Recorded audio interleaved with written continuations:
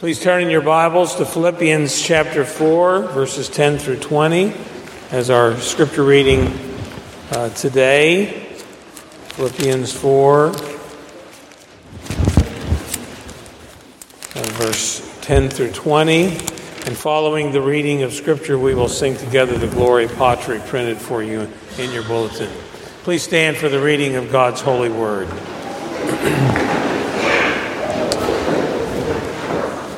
Hear now God's word. I rejoice greatly in the Lord that at last you have renewed your concern for me. Indeed, you have been concerned, but you had no opportunity to show it.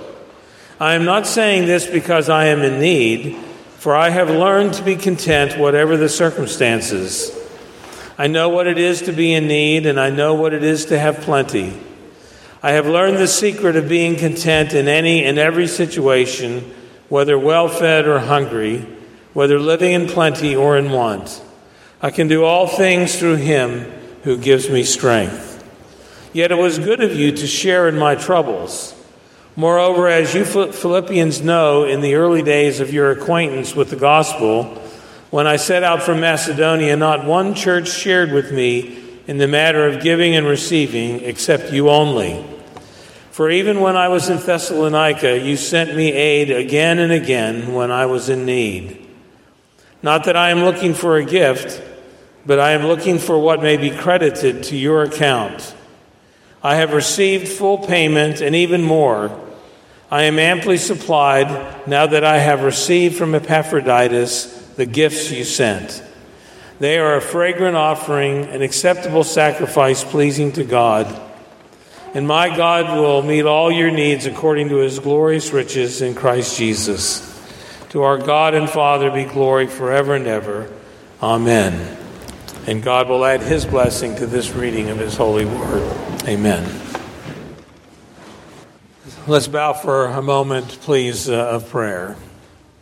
Heavenly Father, we come to your word today and ask, oh Father, that you would teach us and instruct us and guide us in our thinking. I pray for your enabling grace that I might proclaim your word clearly, and that you would be the one that would receive all glory and honor in all that is said and all that we think. And we ask this in Jesus' name.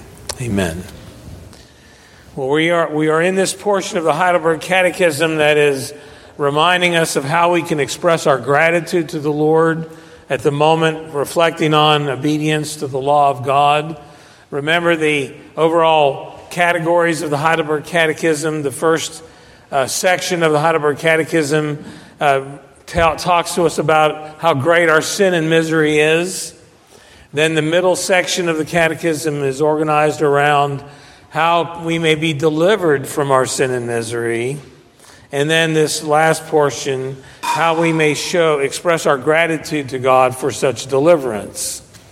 Well, we're on the eighth commandment, and you may think on the eighth commandment, no, I think I'm okay on this one. I think might have had some trouble on the other ones, but this one I've got. In fact, Kevin DeYoung, when he begins his commentary on this particular commandment, he writes, "You shall not steal" seems like a relatively safe command. We know the third commandment is going to trip us up because we've all lost control of our tongue from time to time. The commands against adultery and murder, when they are considered matters of the heart, are certainly going to bring some conviction. Even the command to rest will probably cause us a squirm or two. But the eighth commandment seems pretty safe. In one survey by the Barna Research Group, 86% of adults claimed that they are completely satisfying God's requirement regarding abstinence from stealing. So as you and I think about this commandment, we might think, I'm doing okay. But if we reflect a little bit on the question and answers we read today, we may not be quite so hasty to pat ourselves on the back. We want to think about this particular commandment, and it's important for us as we've been going through these commandments. The first commandment, the law of loyalty. The second commandment, the law of worship. The third commandment, the law of reverence. The fourth commandment, the law of rest. The fifth commandment, the law of authority. The sixth commandment, the law of purity. The law of life. The seventh commandment, the law of purity. And then this one, the law, perhaps you could say, of property or of industry. But how do we handle our neighbor's possessions? And the command is simply, thou shalt not steal. Where I want to take you this morning in this sermon won't be primarily on what you are forbidden to do and what you are commanded to do. I'm hoping you'll reflect on these questions and answers you've read. You can also go to our Westminster Shorter Catechism and the Westminster Larger Catechism. They do a wonderful job kind of expounding on this. But what I'd like to direct your thoughts to this morning, after a few miscellaneous thoughts, are on two particular trains of thought. One is, what is the root of theft? What is it that lies behind disobedience to this commandment? And then what can we do, or what are some helps that we have to help us obey this command? But just to kind of get us into the topic, John Calvin, writing about this commandment, says, "This law is for our hearts as much as for our hands, in order that men may study both to protect the property and promote the interests of others." There's action, there's activity, as well as our thinking that needs to be controlled by this commandment. A.W. Pink, interestingly enough, brings up some thoughts related to this command. He says the very first sin ever committed was the sin of theft. Adam and Eve were not to eat of the tree of the knowledge of good and evil. That was God's tree. They were not to eat of it, and they stole from God in eating of that tree and bringing upon themselves and us misery. Pink also highlights the fact that the very first sin that was committed when the people of Israel entered the land of Canaan was the sin of theft. Now, of course, we're not saying that they were perfect up to that point, but the first sin that's brought to our attention is theft. You remember they entered the land, they began their military campaign, they conquered Jericho, and God's command had been, that whole city is devoted to me, and you are you're to destroy everything and not touch anything. And what we find in the subsequent tragedy of losing the battle with the little town of Ai, God by lot selected Achan, and Achan had to confess that when I saw in the plunder a beautiful robe from Babylonia, 200 shekels of silver and a wedge of gold weighing 50 shekels, I coveted them and took them, and they are hidden in the ground inside my tent with the silver underneath. Theft. He goes on to say the first sin committed by the Christian church was theft. You have there in the early days of the church in Acts 5, the record of the fact that Ananias and Sapphira, they sold their property and were going to give all the money to the apostles. At least that's what they said. So they had committed and dedicated all that money to God, and yet they held back some. Ananias, with the consent of his wife Sapphira, kept back part of the money for himself, but brought the rest and put it at the apostles' feet. Now, in and of itself, or in one sense, you could say, well, that wasn't theft, it was theirs, and that's right. It was their money. They could have done anything with it they wanted to do. They didn't have to give it. They didn't have to give any of it to the apostles, but they wanted to look good. And so they claimed this is everything. But this is God's complete offering. But they held some back. They stole from God, and they lied about it.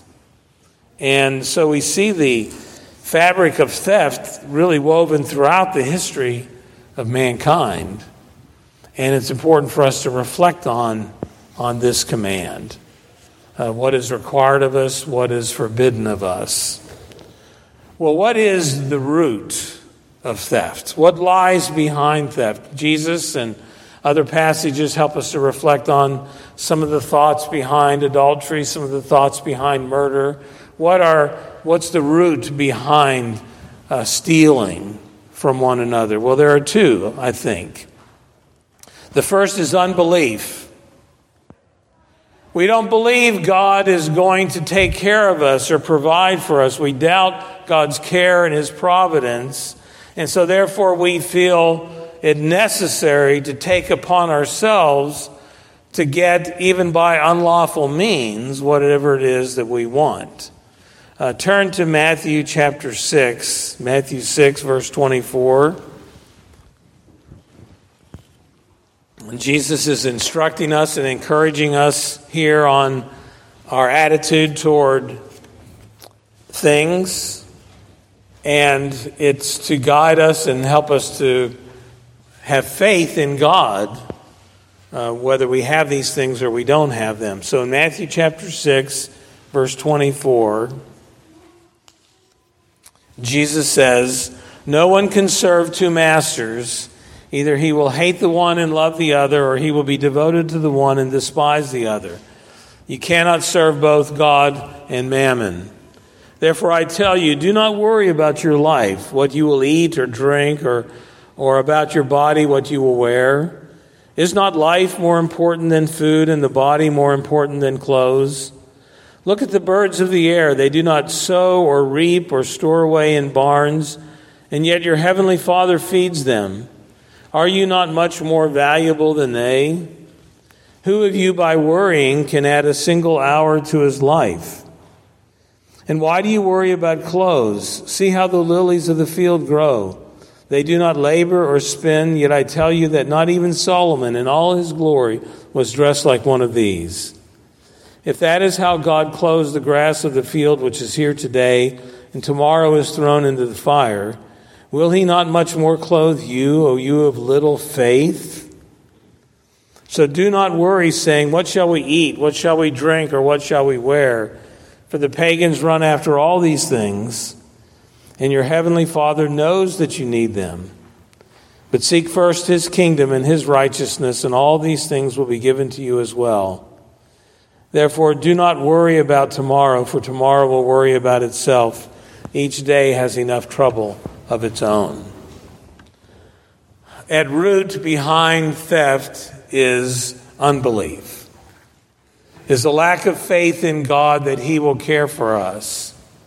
The reminder of Jesus in this passage that the birds don't sow and yet God feeds them. The lilies, they're not forming garments and yet God clothes them. God in his providence, God in his loving care of his children will take care of them, will watch over them. And you and I need to trust the Lord for his care. All of us need to remember this. Some professions, it seems, it's thrown in their face all the time. A builder, as the builders have talked to me, they're dependent on God and his providing opportunities and providing the weather, proper weather. Certainly farmers and ranchers, they are trusting God every day for him to provide the rain that they need, for him to provide the sunshine and the climate that would be helpful for them and their work. But all of us need to keep that in front of our eyes. That God will care for us, that he will watch over us. And whenever we violate this command and step out of the path that God has put us on, we're saying, I don't believe God will take care of me. And so faith is at root behind this disobedience to this command. A second thing that is a second root behind disobedience to this command is covetousness, or to put it another way, a lack of contentment. We're not content. We want something different. We want something more. Jesus said, "Watch out, be on your guard against all kinds of greed. A man's life does not consist in the abundance of his possessions."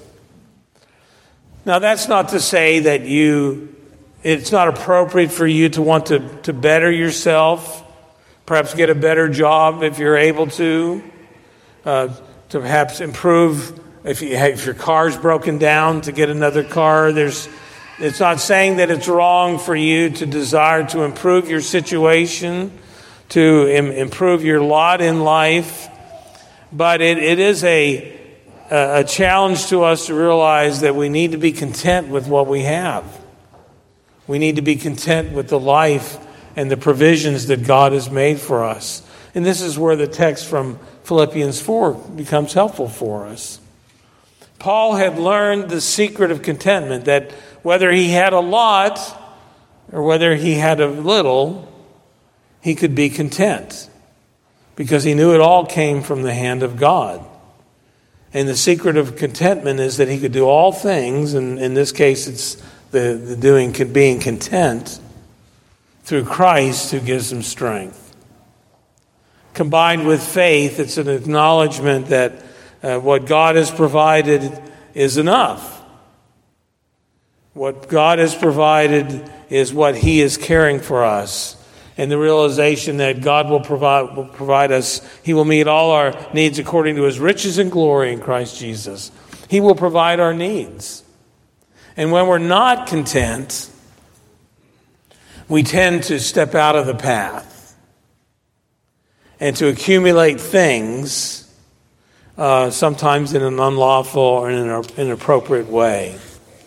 So both of these things come as a root of disobedience to this command: a lack of faith and a lack of contentment. Well, what kind of path can we be on to avoid theft? What are some things that we can apply in our lives and implement in our lives to help keep us on the path of righteousness and not be led into the temptation of theft in any form or manner?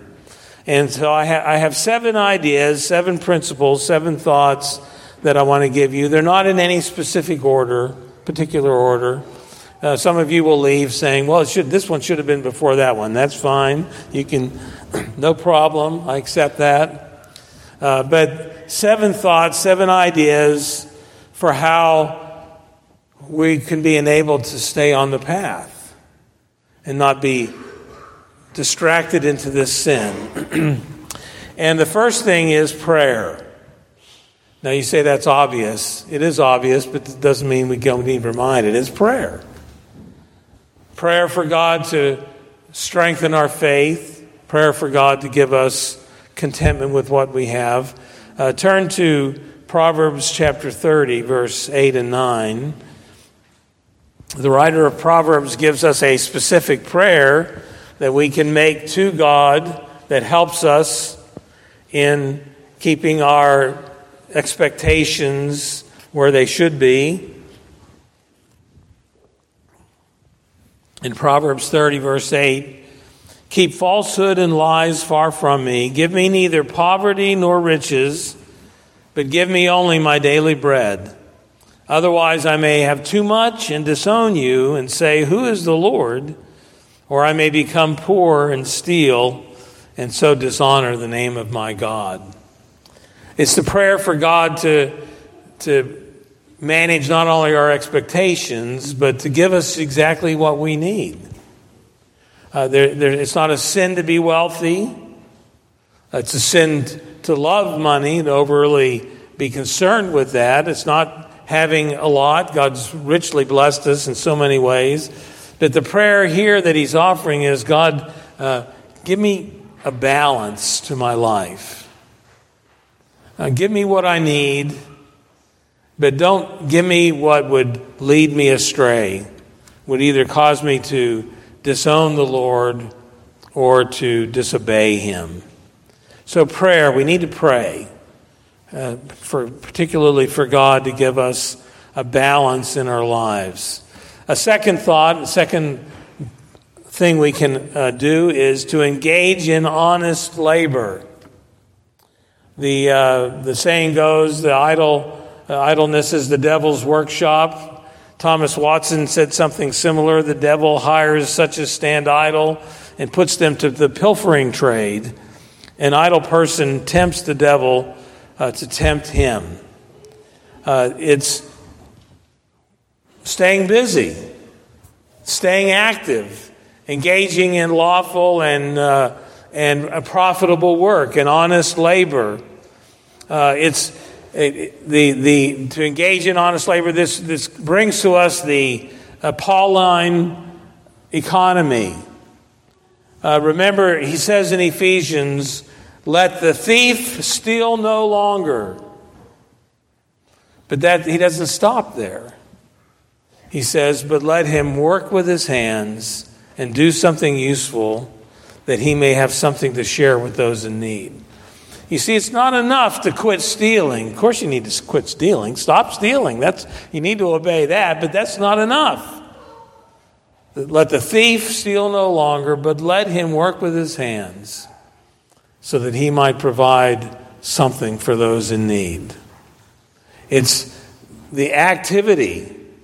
It's the engaging in honest labor that's a significant part to helping us not be tempted to get off the path and to break the command. Kind of a parallel thought, it's not a separate thought, is that the Bible is full of reminders and encouragements for us to do our labor honestly. The writer of Proverbs says several times, "A false balance is an abomination to the Lord, but a just weight is his delight." And of course, that would have a particular application to commerce, to the marketplace. You want to do things honestly. Be honest about the way that your business is. I think there's other applications to the exhortation to balance. But we want to be honest and do our work honestly, do it carefully, do it properly. But an antidote to the temptation to steal is to be busy and work. Do something profitable. A third thought is to actually cultivate contentment with what you have. We need to really work at that. The tendency is going to be desire more things. We need to cultivate the idea of being content with what God has provided for us. The way A.W. Pink talks about it, he says, we need to consider frequently the vanity of all things temporal, practice submission to divine providence, meditate much on the divine promises, and be temperate in all things. Set your affections on things above and remind yourself daily of the earthly lot of Christ. We need to cultivate contentment. Meditate on passages like Philippians 4. The Banner of Truth publishes a series of smaller books called Puritan Paperbacks, and one of the Puritan paperbacks is by Jeremiah Burroughs, The Rare Jewel of Christian Contentment. A wonderfully edifying and profitable book, well worth your time. We did a Sunday school class on it many years ago, and it's very helpful and engaging. And in that book, he's encouraging us and teaching us different ways to cultivate contentment. A lot of really helpful thoughts in the book, but I want to just share one with you from his chapter on how Christ teaches contentment. And his point in cultivating contentment is to understand what relation you stand to the world. How are you? What's your posture, your position, and your connection to this world? And he brings up two illustrations, two thoughts about that. He says you're both a traveler and a soldier. You and I are travelers in this world, and we're soldiers in the kingdom of God in this world. Well, how does that help us in cultivating contentment? Well, he writes about the traveler. For instance, when a man is at home, if things are not according to his desire, he will find fault and is not content. But if a man travels, perhaps he does not meet with the conveniences as he desires. The servants in the house are not at his beck and call, or not as diligent as his own servants. His diet is not as it is at home. His bed is not as it is at home. Yet this thought moderates his spirit. I'm a traveler, and I must not be finding fault. I'm in another man's house, and it would be bad manners to find fault in someone else's house, even though things are not as much to my liking as at home. We're traveling in this world. And when things aren't to your liking in this world, that should not surprise you. This isn't our home. We're not home yet. We're traveling through this world. He goes on to talk about the traveler. And when the traveler hits bad weather, he might grump about it a little bit. But what is there to complain about? He expects it. He's a traveler. There's going to be rain. There's going to be heat. He's traveling. He's not home. And he's going to expect those things as he's going along. You and I are travelers in this world. And when there's discomforts and disappointments, it doesn't mean we aren't disappointed, but when there are discomforts and disappointments, we can still be content. Because I'm not home yet. I'm traveling. And traveling is going to have some discomforts and unsettledness. And he brings up the whole issue of a soldier. The very thought of the condition of a soldier is enough to still his disquiet of heart. What an unseemly thing it would be for the soldier to go whining up and down with his finger in his eye, complaining that he does not have a hot meal every meal and his bed isn't warmed as it was at home. That's pretty interesting. At home, someone warms his bed for him before he gets in it. Should I ask for that? No. Be in trouble. But he's a soldier. Of course he's going to be experiencing discomfort. Of course it's not going to be like it is at home. He's a soldier. You and I are travelers. You and I are soldiers. We cultivate contentment by remembering our connection to this world. A fourth thought is to understand the fading nature of the things that we have in this life. These things will not last. Peter says that God has laid up an inheritance for us that will never perish, spoil, or fade. The thing is, the things we have in this world, our inheritances in this world, they do perish, spoil, or fade. And we have to learn to hold loosely the treasures of this life. The hymn, Glorious Things of Thee Are Spoken, reflects on this fading nature of things.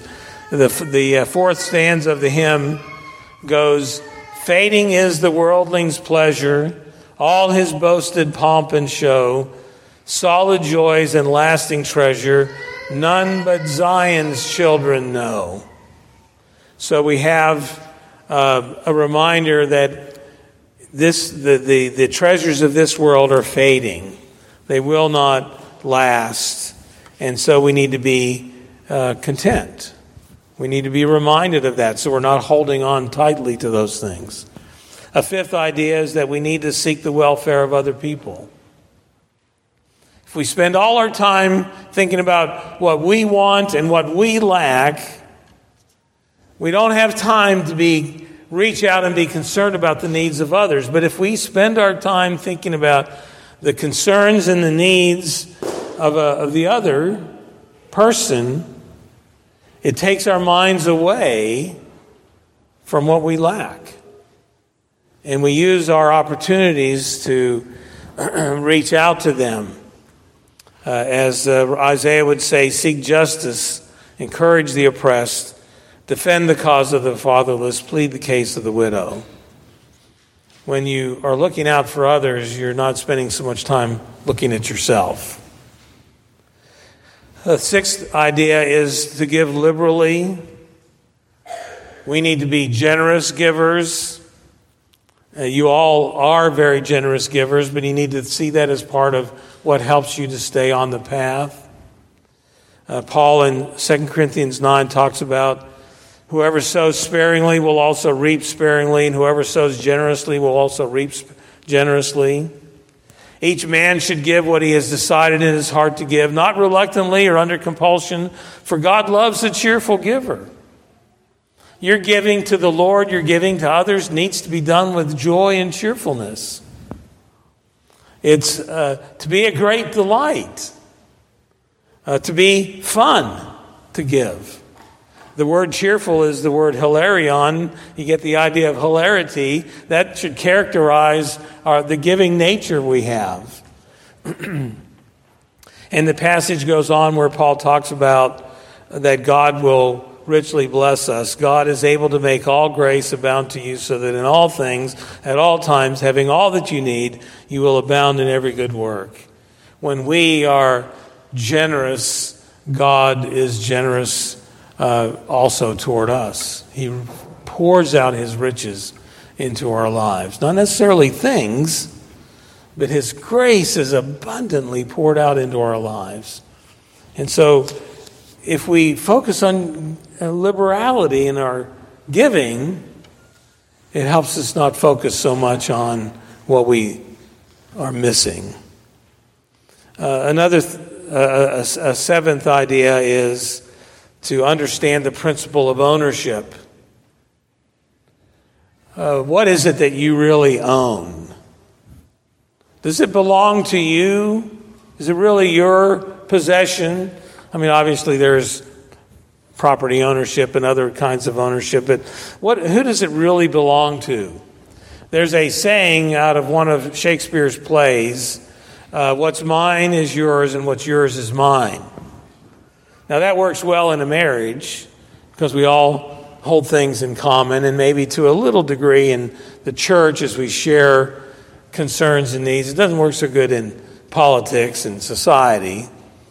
But Philip Ryken, I think, has the better idea. In the title of his message on this text, his title of his sermon is, What's Mine is God's. Everything we have is a gift from God. It's something he's provided for us. We're stewards.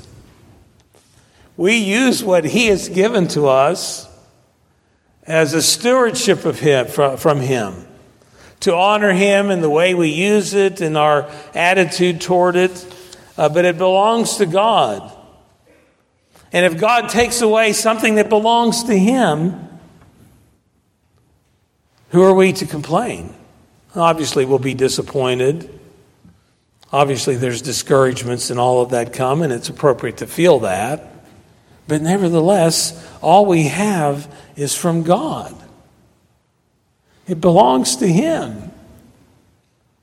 We open our hands and we keep them open, and God lays his wonderful gifts in our hands, and then when he chooses, he may take them out. But they belong to him.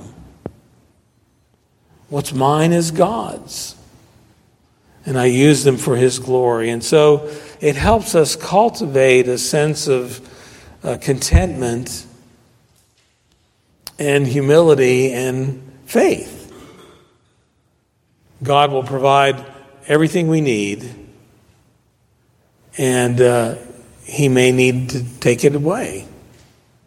And we can rest in his goodness even when he does such a thing. And having some of these thoughts in our minds helps us to avoid the temptations to turn from the path, to gain things by inappropriate means. And so we need to cultivate faith. trusting God in all things. We need to cultivate contentment and rest in His provision and experience the disappointments and losses with a restful, calm demeanor because God is watching over us. Remember that you as a traveler and you as a soldier, God has a far richer provision for you than this world can ever provide. And may knowing that enable you to live in hope and in peace. Amen. Let's pray.